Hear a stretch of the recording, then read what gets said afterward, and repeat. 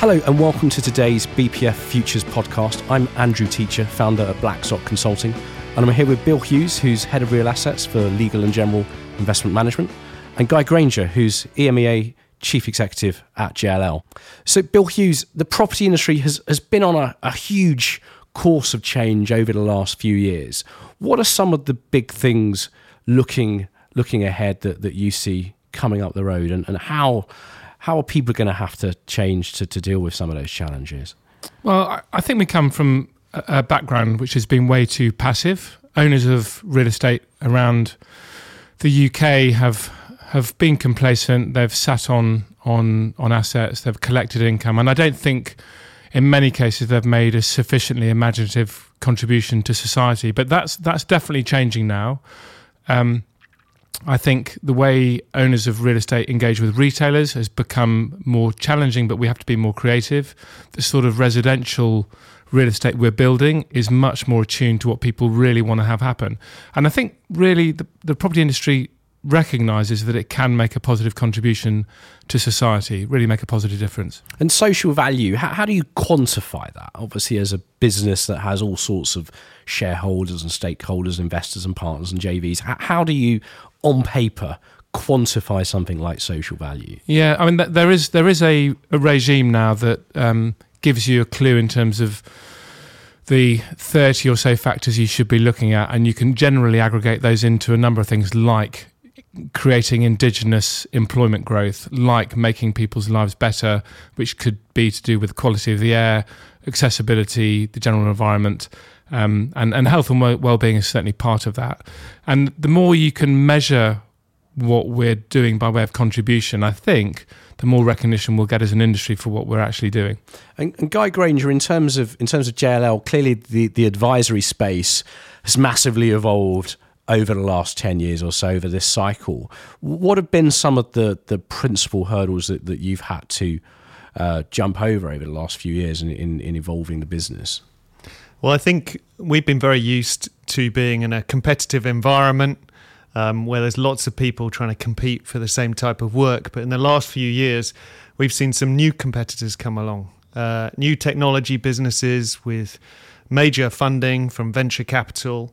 And they've changed the rules, quite frankly. They're playing a different game to us. And that's been very healthy for us to really introspectively look at ourselves and understand, are we truly delivering a seamless solution for our customers, or are we just repeating what we've always done? And I think it's really healthy, and that's led to a lot more innovation.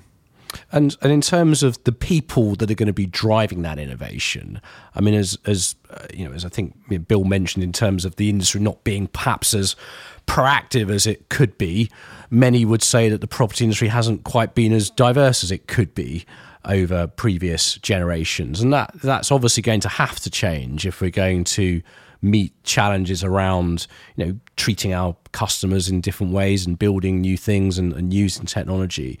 You know, as a large people-driven business, what's the role that you have in that?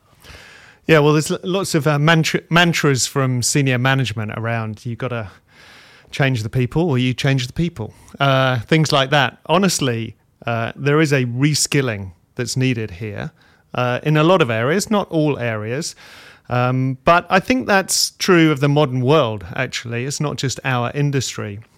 We're living in changing times, and unless you're constantly curious and educating yourself and learning new ways to do things, then you'll get left behind. And that's precisely what we're celebrating with the BPF Futures first anniversary. It's that contribution that the younger generation can make through getting more involved with the sector, through getting involved with the policy and the government relations work that the BPF does. And why do you think that's important? Well, I think it's about all generations first, but I think what the younger generation can bring to the table is an energy without the legacy. And it's often hard when you've been successful by using old-fashioned techniques is to understand why you need to change. And I think that the next generation can help mentor and educate a lot of people as to the need for change, but also how you embrace new ways of working, and new technologies to provide a much better solution.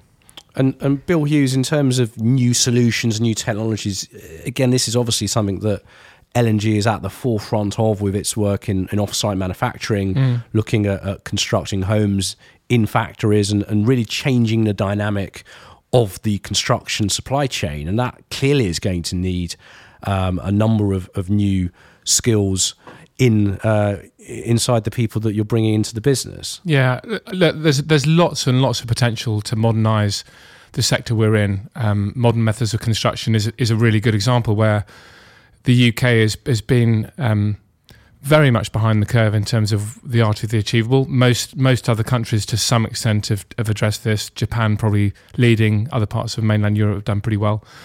And it's astounding. It's astounding that the construction sector has very much stayed in the 19th century almost, if not the early 20th century, rather than seek to modernise. It hasn't had the impetus to get efficient. It hasn't really spent time thinking about what does the ultimate user, what does society actually want it to do, and I think it's exciting for us to be in the foothills of that as a project, and I think the UK has got a whole lot of challenges and change ahead of it in and around modular. But technology is changing everything we do.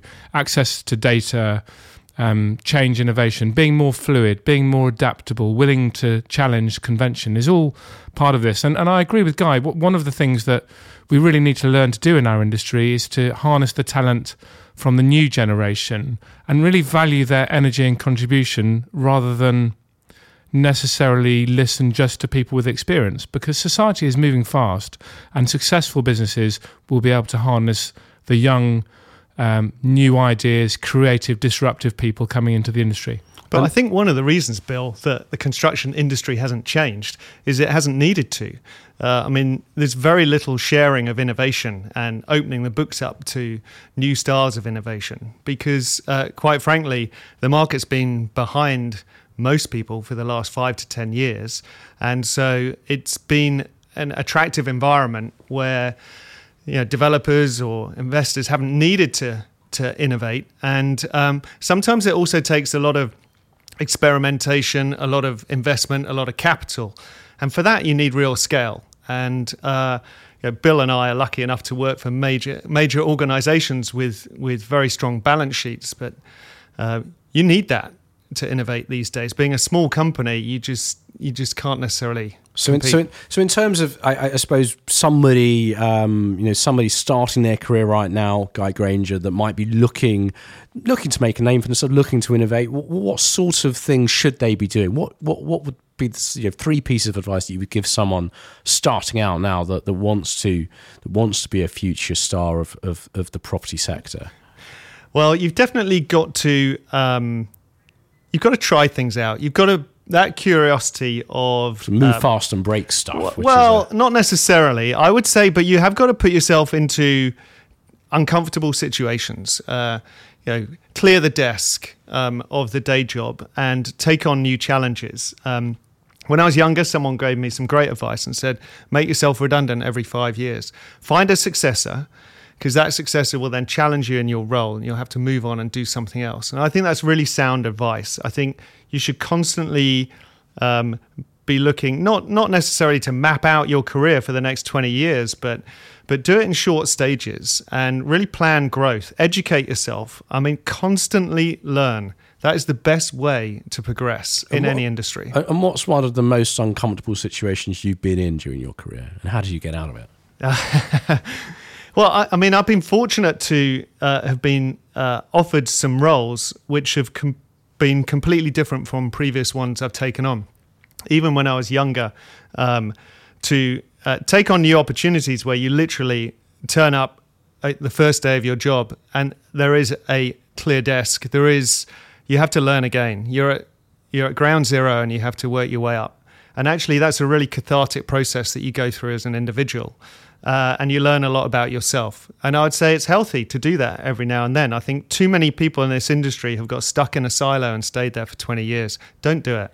And Bill Hughes, what kind of advice have you been given that shaped you? If you can look back on any game-changing tips or directions you were given? Any real big inspirational characters that you've had? Who was the Alex Ferguson of your career? Oh, I've been lucky enough to work for quite a few people who I think are really influential. Probably the one that I Any proper hairdryer treatment?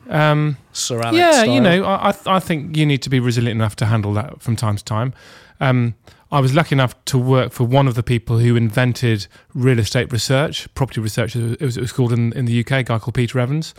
Lucky enough then to work for one of the smartest prophetic strategists that has been around, a guy called Jerry Blundell, who was actually part of the Jones Lang LaSalle world. And what they probably taught me early in my career is this thirst for knowledge is a prerequisite. Challenge convention. Do not expect things to stay static. In fact, get yourself in a position where you can create change. And I think that's tough when you're young in your career because that does require a certain amount of self-confidence. But there are people all over the industry who are protecting the status quo, who do need to be challenged. And I think the fastest way to become influential and probably the best way to be excited by what you do is just to challenge convention and really get yourself out there. Not just based on a whim. Get the facts. How do you do that? How do you do that though, Bill Hughes? Without being, where's the line between confidence and arrogance, especially in a large corporate business such as L&G, such as JLL? How do you do what you're suggesting in a polite way? Well, there's two things I'd say about that. First of all, to your question, you have got to be empathetic. You need to understand what the recipient of what you're saying is going to be thinking and how they might react to it. So there's no point being aggressive and endlessly making people feel threatened, but there is a way you can articulate a different course and get people to buy into it. Actually, the best way to get an idea adopted is to make someone else think it was theirs. The other thing I'd say, though... So on that, what's the best idea you've ever given away? I'll come back to that in a second. The other thing I wanted to say, though, is that, in my day, if you wanted to learn stuff, you would go to a library and you'd get books and you would read those books. Do you want to explain what a library is for some of the BPF Futures people maybe listening to they this still podcast? Exist, by the way. But there are some modern language libraries that are a little bit underused. But a place where books are stored, and you would have to go and find the book, and it wouldn't be easy to find the book you want to read, through an index, and then go and flip through it and find the bit that would help you answer the question you want to answer. But now, of course, through internet searches, of which there are many, you can get immediate access to information. There's no such thing now as a question that can't be answered relatively quickly. So there's no excuse actually to be anything other than pretty current, and you can challenge convention, and that's one of the reasons why things are moving on more quickly than they were. And you should avoid arrogance. I think in today's world, humility is a great asset, and even accepting your own vulnerabilities is a sign of strength.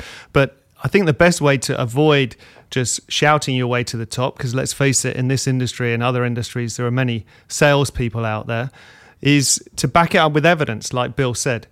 Come armed with evidence. If you've done your research, preparation, then as long as you've got evidence, then you can back it up. And the second thing is build a network. Build a network of people who can help you and who you can help. And by doing both, you should be able to progress in today's world. And that's obviously a central part of what BPF Futures is aiming to do. It's to help people have that network on tap so that they can come in and really meet other people in a multidisciplinary environment, which is obviously, again, the nature of JLL and other advisory firms now, is that you're absolutely across every single discipline there is. And what are some of the projects that, what's exciting you in a minute, Guy, in terms of some of the big picture stuff that you're looking across the region?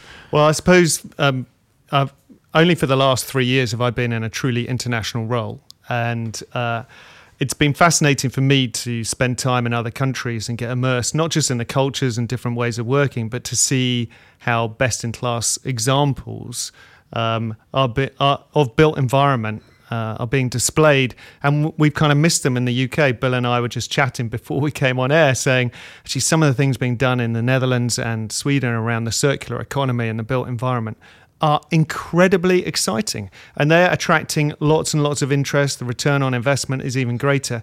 But they're exciting because they're visionary. They're really long-term thinking and visionary. They've thought of something that no one else can provide. And you know what? It's captured the imagination of occupiers, tenants, and businesses from around the world. And that's to be admired. And I think we're quite distracted at the moment in the UK, whereas we should be thinking bigger and more visionary. And Bill Hughes, let's come back to my question about the greatest idea you gave away. What if you had to pick one thing that one bright... Nice simple one to finish on. Yeah. I'm glad he didn't ask me that one. Oh, you've got one coming in a second, don't worry.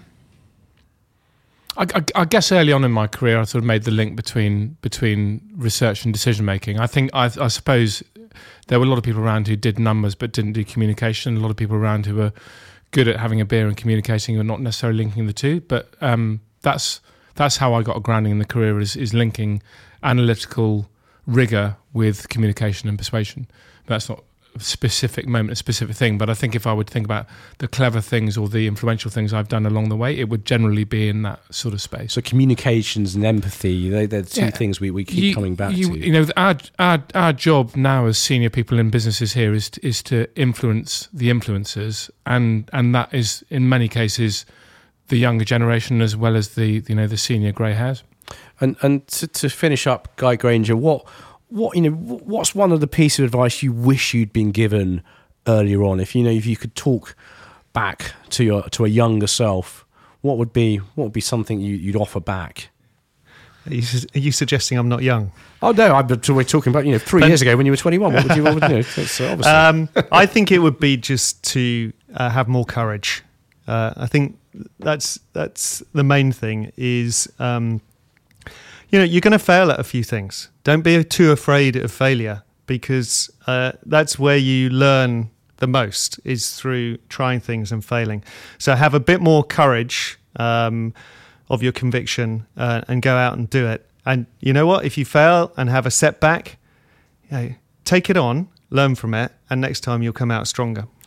And Bill Hughes, to finish off, what's one of the most important traits you look for when you're bringing people into the business? I mean, what's one of the things that people can do to really stand out, to really demonstrate value, and to shine in a big business? I think I have a bias towards people who have got equally visible attributes in emotional intelligence and intellectual intelligence, or sort of standard IQ,